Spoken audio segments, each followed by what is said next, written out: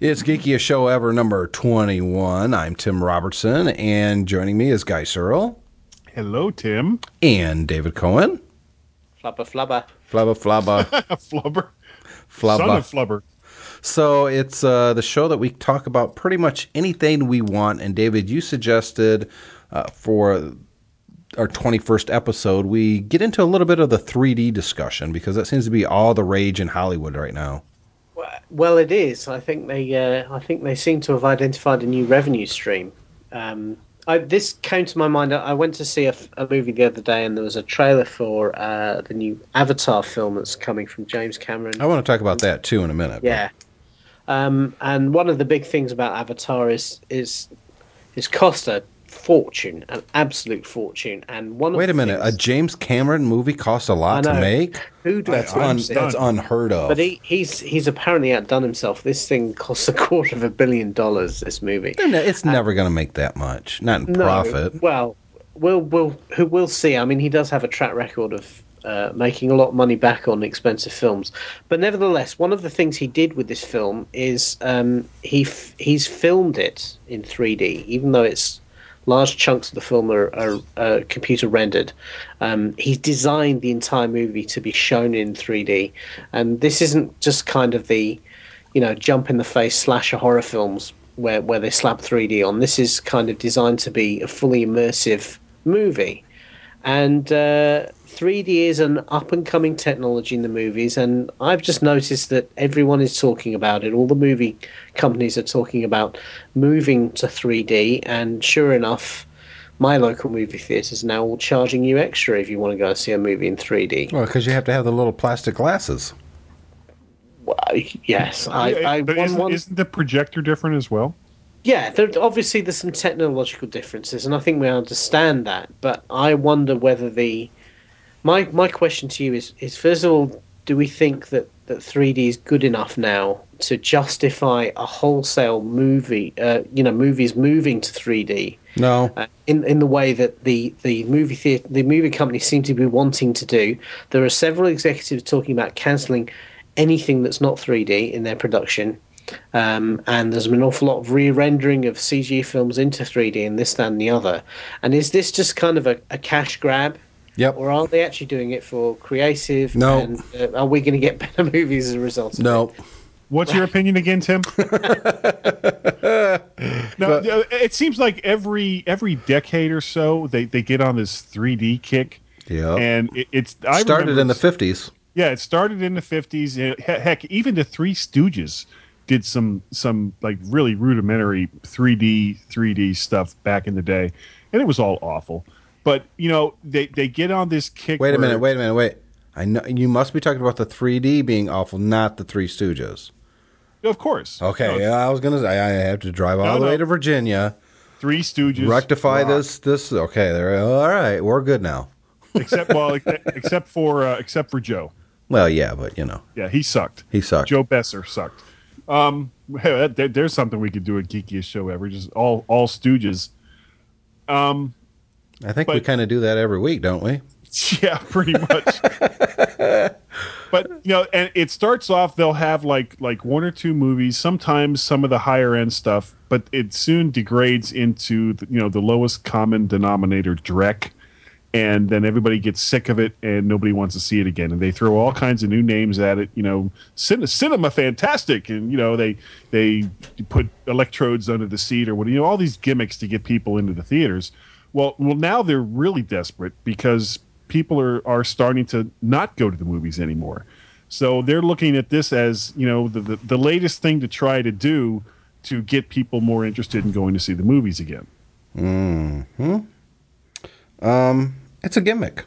Yeah, but that's not to say that it can't be, if it's well done, it can really, really be interesting. Now you guys have both seen Up, right? Yep.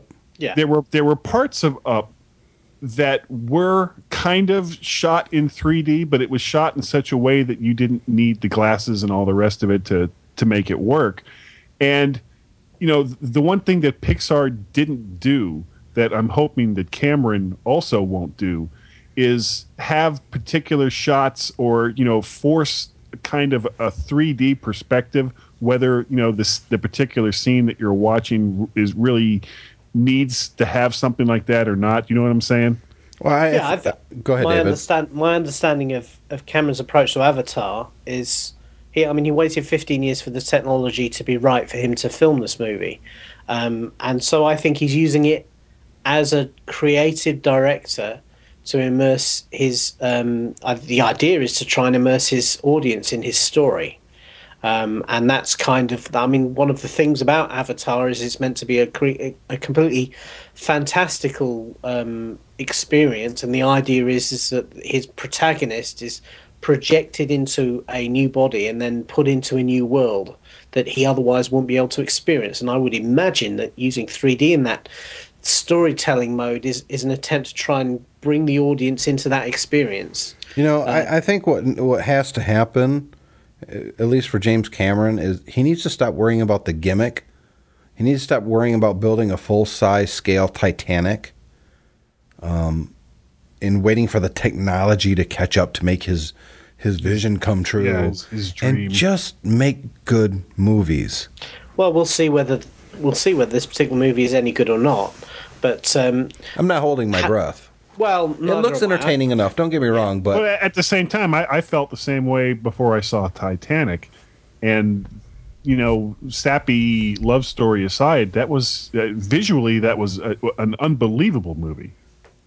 Yeah, the guy is used to breaking new ground. My worries about Avatar are the fact that, from what I've seen of the story, it's not exactly the most original story I've ever heard, and he's incorporating a lot of elements from other movies he's done in the past. In fact, you could argue that, from my understanding from the trailer, that it's actually a combination of Aliens and Titanic. He's got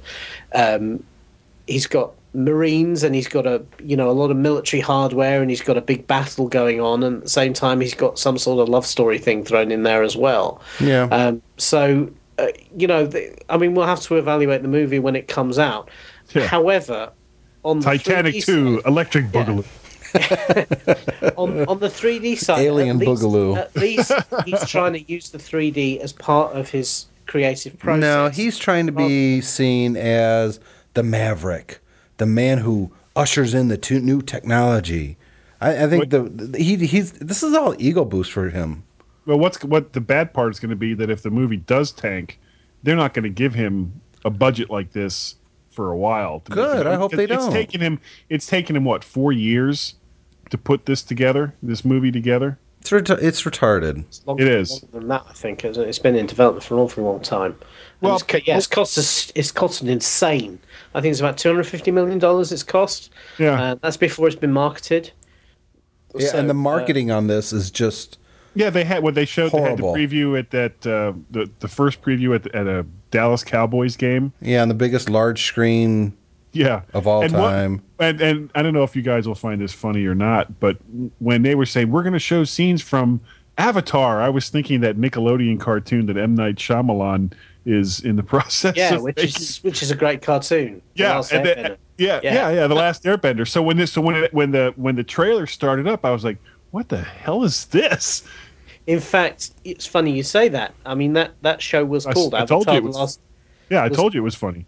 Yeah, that show was called Avatar: The Last Airbender. Yeah, and yet the movie version is just called The Last Airbender because they decided to take Avatar out of it, so it didn't get caught up with this movie, despite the fact it's a much longer-standing property. Yeah. Well, I was wondering about the two because I knew there was a cartoon. I tried watching it once or twice. I didn't understand what the heck was going on, and you have to remember that the cartoon. I know we're getting a little bit off topic here. God forbid we've ever done that before. That the cartoon was really meant to be seen from the very beginning. Yeah, and that each season told the story of how he mastered a different element. Okay. And then finally defeated the Fire Lord at the very end of it. And it was it was very much steeped in the kind of Japanese anime, which is probably why I didn't watch it, because for the most part I don't enjoy Japanese animation at all. Yeah, but it was, if you saw it from the beginning, it was a really fun show. Yeah, and I'm quite looking forward to the movie. Well, the only downer to that whole thing is M. Night Shyamalan, and I'm hoping he doesn't ruin it. Well, he's done great movies, and he's done horrible movies. Just crap. I mean, I think what really? he should have. Yeah, well, I'll give you that one too. I really think he should have done a part 2 and a part 3 of the planned trilogy with Bruce Willis and Samuel L. Jackson. I think that was by far his best movie. Now, which one are you talking about again? That was Unbreakable. Yes. Unbreakable. Okay. I thought it was brilliant. I thought you said the plan, and I was like, what? Wait, hold on. No, he planned to do 2 more. Yep. In that universe, and yeah, I would agree. That's my favorite of all his movies. I think that was a great origin story for a Captain America type of character. Yeah, because he was just kind of starting to figure out what it was he could do. No, yes, but he also knew he was already special, and he hit it really well. He's special. He's special. I don't know, David. I think most of this 3D gimmickry is just crap. I think they're doing it to try to... There's an old term, throwing enough crap against the wall and see what sticks. And this is just one of the new pieces of crap they're throwing out there. Audiences don't care. I'm inclined to agree. In fact, I think a lot of movies will be debased by an attempt to move into 3D. I remember a couple of years ago I went to see I saw Superman Returns conventionally, and then a few weeks afterwards I saw it again with on an IMAX screen with some 3D segments in it. So effectively most of the big special effects segments of that movie, there's the particularly the scene where where the plane is, the shuttle's attached to the plane, the shuttle engines lock up and Superman has to go and rescue the plane. And that section was in 3D, but only that part of the film. So we're all there with our glasses, and that bit comes on, and there's a sign in the corner of the screen. You put your 3D glasses on, there you go. And having seen the movie in 2 different ways, the 3D version sucked, because it was when you're watching stuff in 3D, it becomes fuzzy. Yes. So despite the fact that there was a 3-dimensional element to it, and there are some, I don't know whether it was deliberate or not, but there are some effect shots in that sequence where stuff is flying at the screen, this, that, and the other. Despite that working fairly well, because of the way the sequence was shot, there's an awful lot of camera shake, because to try and denote to the audience what's going on, and the kind of the trauma of what's going on in the scene. It was really difficult with that and the blur to actually see what the hell was going on, and it actually didn't really work very well. And this is what concerns me about this 3D stuff, is that I'm not sure whether the projection technology is good enough. I think it works okay if the film is computer rendered, but if it's not computer rendered, if it's conventionally shot, I don't think the 3D is going to work very well. It's because it blurs everything down. Because, like it or not, you're seeing 2 separate images overlaid, kind of, and your head is making sense of that, and it makes it blurry. And who wants to see blurry movies? It really comes down to one thing, or one thing only. Nobody wants to go into a movie theater and put those stupid glasses on. I don't care if the glasses are one's red and one's blue, or they're completely clear. Nobody wants to wear glasses like that sitting in the movie theater. Now, if you already have glasses that you have to wear, it's even more cumbersome. Yeah. I know a lot of people who absolutely will not go see a 3D movie because they say the same thing. I don't want to wear those glasses. I hate that.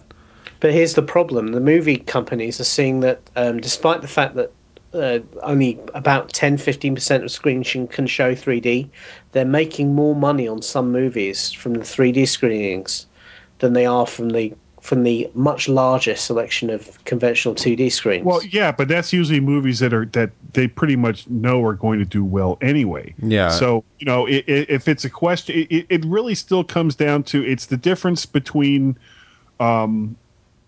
that stupid animated haunted house movie and something from Pixar. Story will out. If it's a good story, then it doesn't really matter what the effects are. It's like, okay, people, we're going to do a test on 3D. Over here, we have Star Wars movie number 7 in 3D. If you want to see that, it costs $20 a ticket. Or we have Pinocchio in 3D. And not in 3D. If you want to see that, it only costs $750. Geppetto's Revenge. Yeah. Now, wonder which one people are going to go see. It's very. They make the numbers look good for 3D. They're trying really, really hard. They, being Hollywood, are trying really, really hard to get people excited about it. They're trying to convince us that we're just waiting with bated breath, and nobody is. Nobody cares. When it gets I think most people think, "Oh, okay, maybe," but we don't care. I think they're thinking as well. They can move all the movie content to 3D. Then that's an opportunity to bring a new format to the home and sell all the movies again. And also, as well, it will fight piracy because they'll think, oh, well, who's gonna pirate a non 3D version of the movie on the BitTorrents? Yeah, everyone wants to see the regular movie. Here, the problem with movies and the downfall of the Hollywood big blockbuster, big box office is twofold. One, too many movies suck, and too many people are tired of going to the expensive theater, spending $10 for one ticket. If you want popcorn and a drink and maybe a candy for two people, that's another $25 right there. And then you go into the theater, it's an uncomfortable chair, it's packed, too many people are being rude and talking. Yep. You're going to miss part of it. Cell phones, people still do that. Text messages. Yep. You're going to miss part of it when you have to get up and pee real quick. And it's just not fun. Yeah. Or... Okay, so that's one thing, right? All right. Well, can I interrupt here for a second? The movie theaters in this area, and by this area I'm talking about Northern Virginia. Yep. All of the older theaters have pretty much closed down, and the newer theaters actually have very comfortable theater seating with great big drink holders. I mean, they really seem to try to. Now, the theaters themselves aren't like the huge cathedral style that we had in the 60s and 70s, but the screen is good size, it's comfortable, it's got a great sound system, and it's not a bad experience, except for, of course, the idiots that can't figure out that you are special, Yeah. But that's Guy the is so special. They got some great theaters. Yeah, and we suck. That's the problem for me. It's not the theaters, because you're right. No, you're right. It isn't. You can find good theaters. You can find comfortable seats.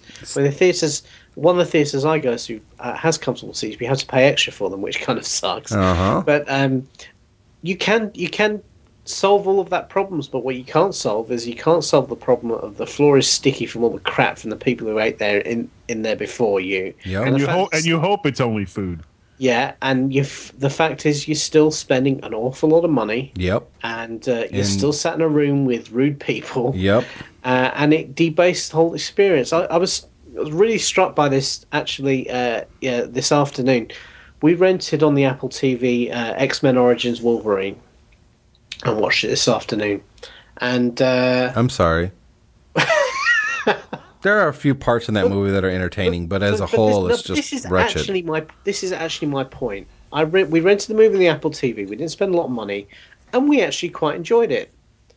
Now, if we had gone to see it in the movie theater, I don't think we would have enjoyed it. How many people? 3 people?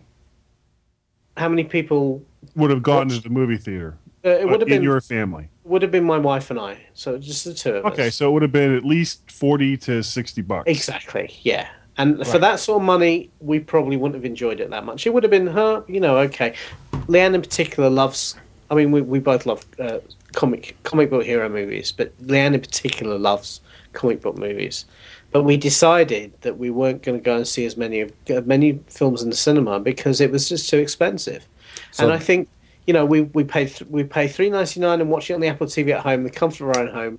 We enjoyed it a lot more. So if you have to go to the bathroom, you stop it and exactly. And you know what? The fact that it wasn't the world's most brilliant movie did not matter to us because we hadn't paid $40 to $60 for it. So one of the reasons that I think that the movie theater is so much trouble is the theater experience. For the most part, sucks. The flip side of that is many more people have HD big screens in their home with quick access like Netflix and Apple TV and even a local Modified Blockbuster Xbox still. Yeah, and guess what? It looks even better at home. I mean, my system at home with a surround sound, nice TV. I get a better picture at home because it's tuned to exactly where I'm sitting. My sound sounds better. I got a THX certified Onkyo deck with a big subwoofer, so I can really crank it if I want to. But there's no comparison. You give me a Blu-ray copy of anything, and it's going to blow away what you see in a theater because I have something that's even better, a pause button. Yeah. And why spend? Even a Blu-ray costs $20 now. They're coming down the actual discs. That's $20. Maybe 25 if it's a brand new release hot movie. That's still cheaper than going to the theater. Yeah, Yeah, and but, finally, I mean, Blu-ray players are under $100. And how many now. times have But you been in a even- theater and saw you could tell someone threw a drink at the screen? Exactly. You see the What it was- streaks. Yeah, I mean, even a DVD, a non-upscale DVD on a decent panel, Yep. sat right in front of you, is going to look a hell of a lot better than going and seeing a projected movie in the theater. Yep. As long as your son hasn't thrown a drink at the screen. Yeah, well. But, my point is, it's not Hollywood competing with anybody but themselves. Right. And they just don't get it. It's not that people don't want to leave their homes. It's not that we're not social creatures and we want to enjoy something together. It's just some people nowadays don't know how to behave in social situations. The movie theaters don't take any responsibility for rude customers anymore. They used to have this thing called ushers. Yeah. And I know some of our younger listeners have no idea what we're talking about. If you made noise in a movie theater, a little guy in a little vest would come up to you with a flashlight, shine it in your eyes and say, "Shh, be quiet, or we're going to have to ask you to leave." And if you weren't quiet, guess what happened? They would ask you to leave. And they would literally stop the movie and kick someone out and then start the movie up again. That's customer service, unless you're Yeah. the rude guy, and then who cares anyways? Yeah. But you don't get that anymore. No. I mean, No, they're I afraid of watched a lawsuits. movie. No, and what they do is they spend. I mean, in movie theaters over here in the UK now, they've started searching people's bags for cameras. Yeah. They've started. I mean, the anti-piracy stuff they throw at you in front of every movie now is ridiculous. And I'm sat there thinking, who in their right mind, in the Western world, sits there with a video camera recording the movie off the screen? Yeah. But that's not where most of them are coming from. Anyway. No, it's from Exactly. Russia or India or Italy. Yeah. Well, and anybody, do you remember that anti-piracy little short they had at the beginning of one of the IT Crowd shows? yeah. That was brilliant. Yeah, but that was spoofing the kind of the rise of this over here now, and you just feel like, again, it's the movie industry treating their paying customers like criminals. Yep. Yeah, when in fact we're not the cause of the problem. We're not pirating the movies, and you know that if people are downloading telesync copies of movies on BitTorrent, those have been done not in a movie theater. That's right. That's a projectionist taking the print, running it in front of a telesync machine with a camera pointed at it. Yep. So actually criminalizing their customers by searching their bags and hammering home a message that, people, if we see you point a camera at the screen, we've got infrared cameras and we'll come and get you. Again, it's completely the wrong message. Yep, and also the probably the biggest thing about piracy in the last year was the Wolverine movie being released on BitTorrent 2 to 3 weeks before it actually hit the theaters. Guess what? That didn't come from a projectionist. No. That come from the studio, or at least in their distribution change. Yeah, somebody had a review copy and that they copied over. And well, they don't know that. It was never proven. But where the else point would it? is, but half the special effects weren't there yet. The guy, I saw it. Oh, okay. I mean, it wasn't even a finished movie. And so, if you're going to keep blaming and being nasty to your customer, and like David said, you're going to play these just rude messages right in their face right before you're going to watch a movie, guess what? People are just going to stop coming to the movies. If you're going to treat us like criminals, then we're going to start behaving like criminals. And I think I'm not, and I know you guys aren't, but there's a lot of people that are thinking that. Well, I didn't think about piracy before, but geez, if you guys are just going to keep beating me over the head with it when I want to sit here and be entertained, maybe I'll just jump online and see if I can find it there next time. See, what the movie industry fails to realize is that their competition is not piracy. Nope. Their competition is video all the games. other things. Well, yes, all the other things you can do. Yep. And it's their own fault. An awful lot of movies, people go and see them on dates. Yep. There's an awful lot of other things to do now. But you know what the funny thing is, David? You can afford to do. A lot of the movies that we're getting now are based on content gleaned from other sources. Yeah. Movies based on a comic book. Movies based on a novel, which has always been the case, actually. Movies based on video games. You know? And it's like, well, you obviously know we're spending our money on these other pursuits of entertainment, and you're going to take advantage of that. But then don't sit here and cry at me that you guys aren't making as much money. Sorry. That's just the way it is. And entertainment, let's be honest, is the biggest commodity this world trades.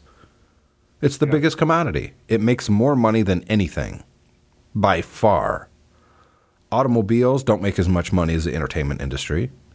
Nothing does. Maybe food. But the entertainment is the biggest commodity we have. And when I say we, I mean everyone. That's what we trade in.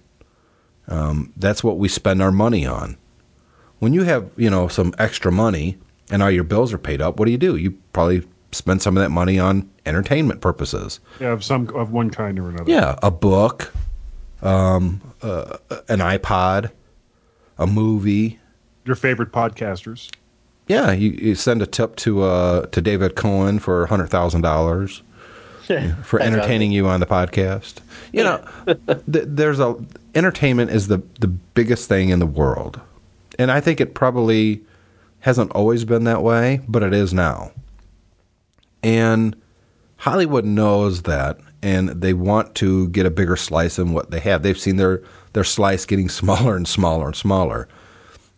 I think what they need to do is, honestly, stop sending first-run movies to the theaters. It is time to start sending first-run, big blockbuster movies directly over the internet to your paying customer. I mean, Avatar, let's take that. It cost me, if I took the kids, it would cost me $50 to go see that movie. Well, you talking about, three kids and you? Yes. Okay, well, you're talking $50 before you hadn't even gotten food or drinks yet. That's what I'm saying. It would cost me $50. How about if they streamed that to me for $30? I'd be interested in that. It's cheaper. You give me a 4 gigabyte file that downloads over a couple hours in HD 1080i at least. Right. I'll do that in a heartbeat. You'll get my $30. And just give me the option that I get it for a week. It expires after, 1 week. And go ahead and DRM it. Yeah. Or $35 and I can keep it forever. It's DRM, that's fine. But it's $35. I can watch it anytime I want, as many times as I want. You kill the DVD market, but so what? That's going to die soon anyways. Yeah. Optical files are going away. Yeah. Mass storage is way cheap.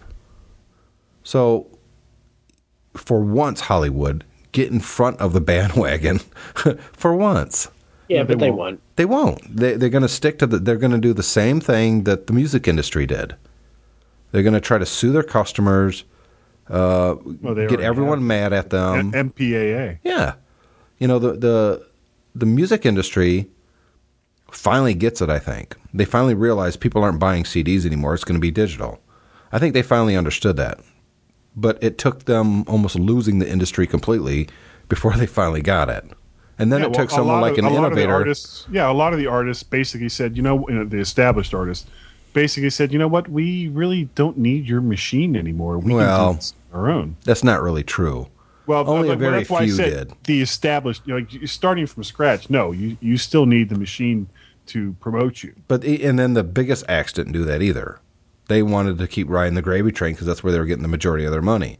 It was the mid-level acts, and only a few of those that went that route, Guy. Yeah, I mean, guys like Trent Reznor, are fine, but he's doing what he's doing on the back of a very long well-established fan base. Exactly. And he didn't get that on his own. No, and what artists do still appreciate is the promotional power that the music industry has. Yep. You know, the promotional power they can put behind an album or a new record. They can get them the appearances in all the big shows. They can get them the the promotional gigs and the video plays and the music plays right across the board to saturate a market and really drive sales or drive their concert ticket sales or whatever. And they still kind of rely on that. The problem is that, to me, what the music industry needs to be doing is focusing on that ability to be able to do that and stop worrying so much about selling product direct to end people. Exactly. The movie industry needs to get out of the business of making us get in our cars and go drive somewhere and watch something. Bring it to me in a format that is easy for almost anybody to get, and you're going to start making a lot more money. Well, yeah, I mean, look at a typical movie budget, and then how much they spend on promoting that movie. Right? Well, they would still be doing that. Well, yeah, but the point is if they spent less. I mean, here's a radical suggestion for the movie industry: is how about not promote the movie? How about spend a little bit much more on actually producing the movie, and then rely on other channels to promote the movie? I mean, this horror film, this kind of Blair Witch style horror film that's done really great business, Paranormal Activity. Yep. Yeah. Now, the movie cost $13,000. It cost nothing. Yeah, it was virtually free. Yep. Yeah, and they did very little promotion. Yep. To start with, the thing became huge, and the reason it became huge is because social media. But the reason it became huge, actually, not the mechanism. The reason it became so big is because, I've not seen it yet, but by all accounts, it's probably the scariest film you will ever see. Well, I don't know about that. It became such a phenomenon because it's a good movie, not because it wasn't promoted or social media and this and that and the other. The word of mouth allows the thing to promote itself.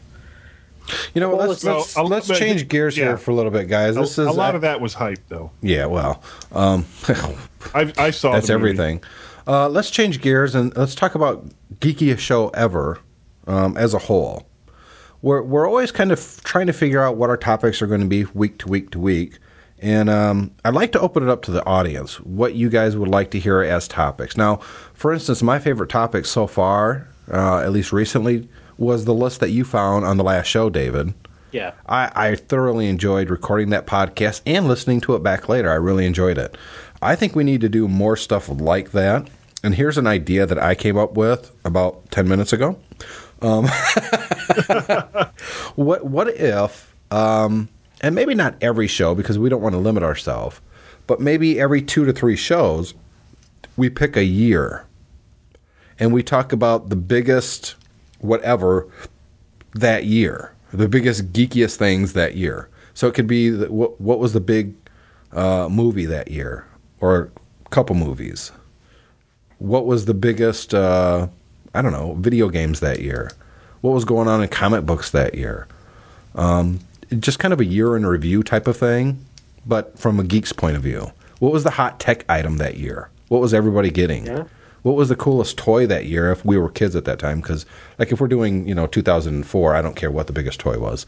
I don't think most of our listeners would either. But if we're talking about... Would you guys be interested in the biggest toys in 1966? Yeah. Why not? Why not? Yeah, sure. I'm just not interested in the biggest toys of, 2006. Robo Sapien, by the way, was the biggest toy of 2004. I don't even know what Robo Sapien... Oh, yes, I do know what Robo Sapien. My daughter has one of those. It's a little white robot, plastic guy. Yeah. My daughter has one of those. I think I picked it up used for $2. I think that would be a fun topic, kind of hitting different years occasionally. And maybe just picking them at random the week before or 2 weeks before. If you guys are interested in doing that, let's start with the very next show. Okay. What would be a good year? Well, let's see. We're coming up towards the end. In fact, I think the next show that we record will be the last one for the year. Are you sure? No, we actually have the next show we record will come on the 17th. But we're not. The one after that would be the 30th, which is so close to New Year's. It's. Yeah, I think. Yeah, well, I still want to do one on the 30th. And I think the 30th would probably be good for looking over the last year that we just had. Yeah. And looking ahead. So, yeah, on the 17th, let's do a show for, the biggest. About 1984. 1984? Why? Yeah. Well, it was the year the Mac was released. I know this isn't a Mac podcast, but I don't know. I've always liked that year. Okay, 1984 it is. Okay. Not a great year for toys. But, well, I was 24, so I was 14. Yeah. Well, I was going to say I don't think we'll get much mileage out of the toys that year, but we can still talk about them. Comic books. We can talk about music. Everything else, yeah. I'll put together some music that was popular in '84, and we'll drop that in. Van Halen, perhaps. And I know that most of the listeners of this show don't seem to be very inclusive. They don't, jump in with ideas and stuff. They do much more on the MyMac podcast than they do here. But I mean, we still hear from people. But what I'm hoping for is maybe there's some listeners out there who wants to either send in maybe their story from 1984, what your fondest 1984 memory is, or something. I mean, you can pretty much do anything. Just send it to feedback@mymac.com, and we can include it in the show. That would be cool. Very good. So what do you guys want to talk about the rest of the show? We're only at about 37 minutes about. We have time. Oh. Really? You're killing me. Oh. We're only at 37 minutes. I mean, we don't have to continue. We can end the podcast now and disappoint our millions of fans, Guy. Millions? Yeah, Short shifting them. Millions. They were expecting another 20 minutes, and you're just, what would they say? Well, how about we... Be like the riots in Houston when the Who didn't play. Oh, yeah. Except it would be like just one person running through the streets screaming at various locations around the world. Or pushing... What's your problem? What's your problem? Geeky show ever ended early. Or very forcefully pushing the button on his iPod to pause and go, pff. It was the great... Of 2009. Did you hear that? Pff, what was that? I don't know. Okay, never mind. I don't really have anything, to be honest. It's, it's part of real life. This has been a very busy, hectic week for me, actually, the last couple weeks. So I really haven't had the opportunity to think about topics for GSE the way that I usually do. I had something I wanted to ask you, Tim. Sure. Have you played BioShock? The original, yes. Yeah. Did you like it? Not really. I like the moodiness of it up to a point. The little girls got annoying after a while. Well, it seemed to try to club me over the head with, this is atmosphere, this is scary, this is atmosphere.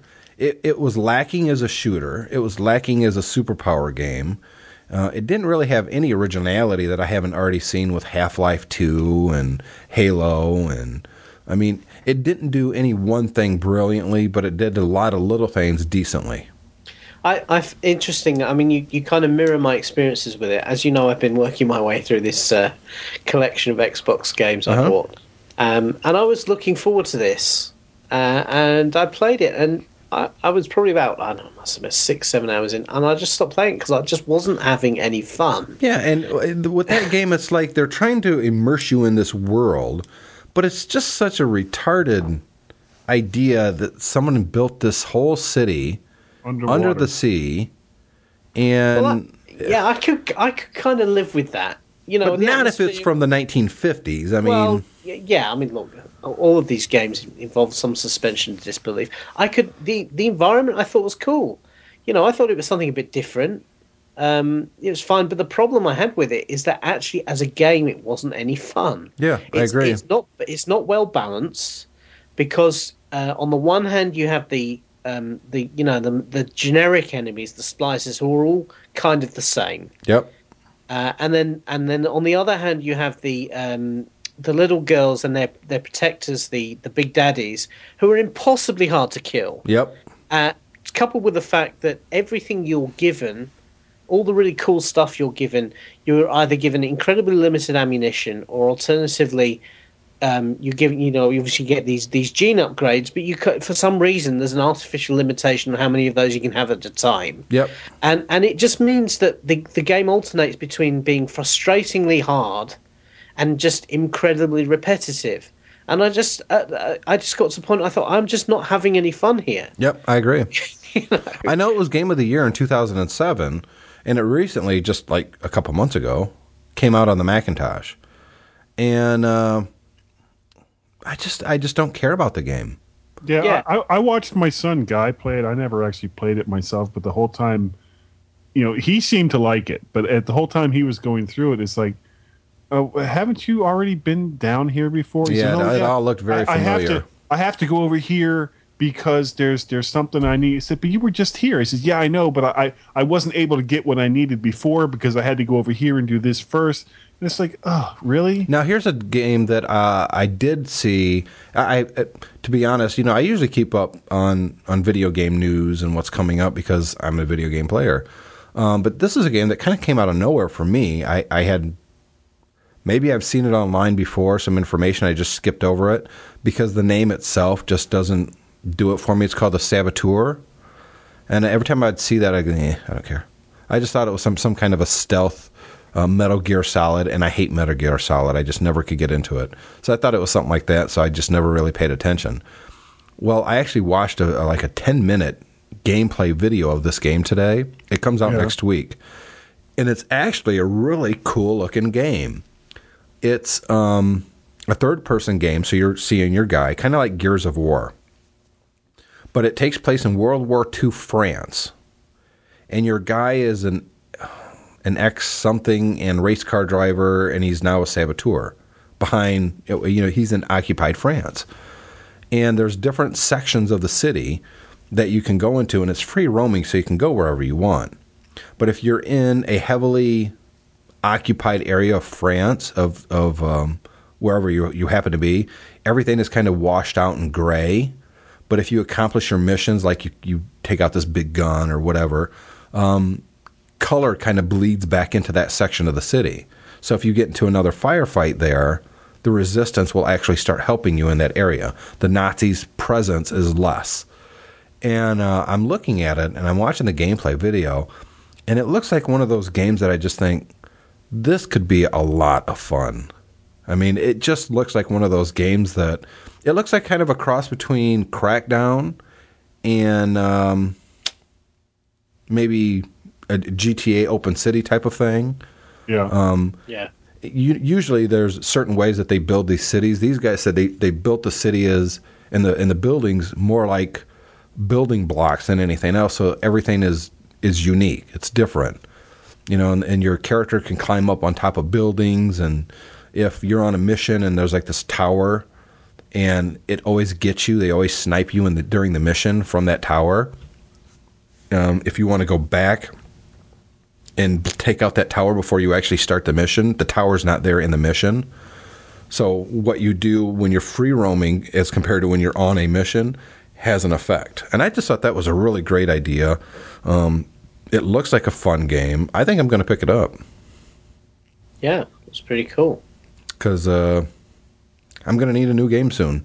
I finished Ratchet and Clank, and I'm almost done with Uncharted 2. I kind of moved away from it for a little while and came back to it. And I'm just not ready to get into that Jack Black whatever. Yeah, I'll get to that when I get to it. But this looks really fun. I mean, something that I can kind of get into. Funnily enough, you were trying to urge me to get a PlayStation 3. Yep. My wife was watching TV the other night. She saw an advert for a kind of a karaoke game that's only available on the PS3. And she said, oh, that looks quite good. And I said, well, we need a PS3 for that. Oh, right. But it's kind of an opening. Yeah, honey, they dropped the price on those now. Might be worth it. Yeah, no, it's. I hear there's some really good stuff on it. Yeah, the PlayStation 3 is if my wife wouldn't shoot me if I bought another video game console, that would I would probably go ahead and pick one up. If just for, I guess the excuse I could give, well, hey, it also is a Blu-ray player, but they've got Blu-ray players now for under $100, so I'm not sure how well that would go over. Yeah, but it is the best Blu-ray player because it can be upgraded as time goes on. True. I love the PS3. I think it's by far the best video game console out there right now, and that's coming from someone who has all of them. And when I say all of them, I pretty much mean all of them. It's just a solid machine. I really like it. I just don't trust the 360 at all. I've just had too much bad luck, and I know too many people other than me that's had so much bad luck with it that it just scares me. Every time I play a game, I think, I don't want to get into this game too much because what if this damn thing gets another red ring of death? Yeah, it's interesting that I was obviously concerned about that. Mine is actually a refurbished one. It's a 360 arcade that I bought refurbished, but it's a proper official Microsoft refurbished. So presumably this was the one that red ringed at some point in the past. And I've had it about 6 months now, and it's been fine. Yeah, you're lucky. Hopefully it'll stay that way. Yeah, hopefully they've fixed all the problems now. I wouldn't hold my breath, but Yeah. I just like just so far the games that's come out for me this year, I'm just enjoying the games on the PS3 much more than I am on the Xbox 360. And really what it comes right down to it is if you like the kind of games that are on both systems, just get the 360. If you already have it, just get the 360 version of the game. Yeah. But if you want some games that I think are really good that you'd enjoy, you're going to need to pick up a 360 or a PS3 because you're only going to play Ratchet and Clank on the PS3. You're only going to play Uncharted on that too. Or Pain or something along those lines. Pain is see, Guy. You know how much fun you would have with Pain. Oh man, I just watching you guys play. It was like, just let me have the controller for just a couple of turns. Do you know what Pain is, David? Nope. Go ahead, Guy. Pain is imagine you've got this fully laid out 3D city, back to 3D again, and you have this incredibly powerful slingshot and people that are willing to sit inside this slingshot and be thrown across the city, and you score points based on how much damage is done to either the surrounding things that this person hits or how much damage the person takes himself. And very good ragdoll physics too. Yeah. Right. You've got, you can slam them into cars, into sides of buildings, into signs, and everything is breakable. You slam them up against a window, the window breaks, and stuff is falling. And it's you watch this and you're just kind of like, ooh, ah. And the character is just like, booyah, ooh, ah, ah. Oh, good, I get to die next. One of the characters in the game that you can get is David Hasselhoff. Yeah. And it's actually it's actually David Hasselhoff doing it. And it is. And the game is just one of those that's just fun. They've got a lot more and newer environments than the last time you saw it, Dave or Guy. It's a fun game, and it's like a $10 PSN, PlayStation Network game. It's downloadable only.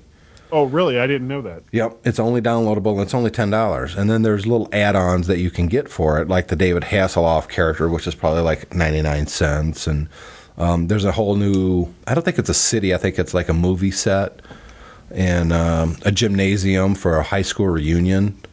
And it's just fun. It's just one of those games that you want different environments just to crash your guy into and see what else you can get to explode. And there's no sense to the game, David. There really isn't. No, and there's no winning. There's no losing. It's just mayhem. Yeah, but it's just fun. It's one of those games that, as an adult, you could sit there and watch and just crack up. And as a little kid, I mean, you're slingshotting this person across a city to almost be decapitated. There's no blood or anything in it, don't get me wrong.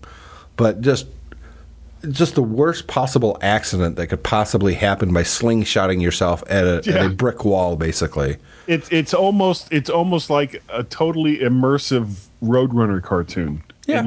And you're Wile E. Coyote. Well, you're shooting Wile E. Coyote anyways. It's just a fun game. It really is. I got sucked right into it. Mm-hmm. And probably my my favorite tower defense game of all time is on there, called Pixel Junk Monsters. And I like that. And it's just a tower defense game, but I really enjoy it. And it's PSN, another $9.99 game. I think the Pain was $4.99 just this last weekend, but unfortunately I paid $10 for it when it first came out. So. But yeah, if you can justify it in stores, you can only get that on the network. Right, exactly. I mean, if you guys can justify to your significant others to get a PS3, there's just a lot of stuff out there that's worth playing, and most of the stuff you can demo first, so you don't actually have to buy it. You just download a demo of it and try it. Sounds like Sony's finally kind of learned their lesson on that. Well, they had a lot. Yeah, you're right.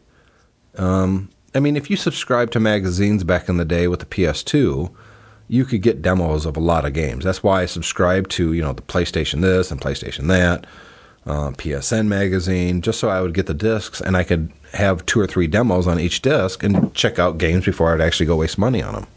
Right. Yeah. Now, you don't have to do that.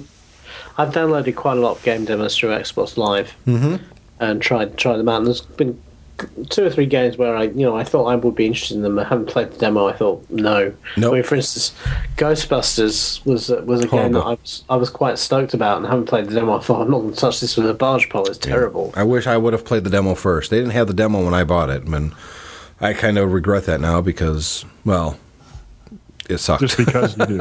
It sucked. What are you going to do?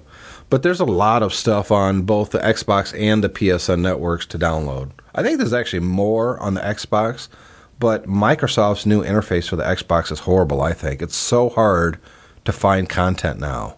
It really is. And the PSN network is much easier to find content. So, is it because there's not as much of it? No, it's just because they lay it out as it's the interface. Okay. The original Blade server interface on the Xbox was brilliant. And the new thing that they're trying to go through this whole avatar, we're back to Avatar now. These things that kind of fall towards you and then you go to the left and I hate it. It's horrible. It's not intuitive at all. Whereas the PSN's more like a computer screen navigating folders. So that makes more sense to me. And they put the most important stuff right on the top level so you find it immediately. So it just makes more sense to me that way. Now, is there a lot of free content on there as well? As far as demos, sure. And there's quite a few free videos and bits and pieces as well. So there's a fair amount of content on there. Yeah, it's. I think all things being equal, they're probably about the same. So I think we're going to wrap up the show, guys. We're almost at an hour, and I still need to edit all this stuff and get it. Get something to eat. Get something to eat, and head home for the night and get out of the studio and wake up early tomorrow morning, and hopefully the FedEx man will be waiting for me. I'm expecting a package, can you tell? Yes. So with that, I'm going to wrap the show. Guy, David, as always, it's my pleasure talking to you guys and being on the show. And, our pleasure too. I guess we'll see each other in 2 weeks. We're going to talk about the cool geek stuff from 1984, courtesy of Guy Sherrill. You're welcome. Maybe we'll invite Chad Perry. Chad Perry, I know you listen to the show. If you want to come up and chat 1984, come on up, man. Have fun. All right. Bye, people.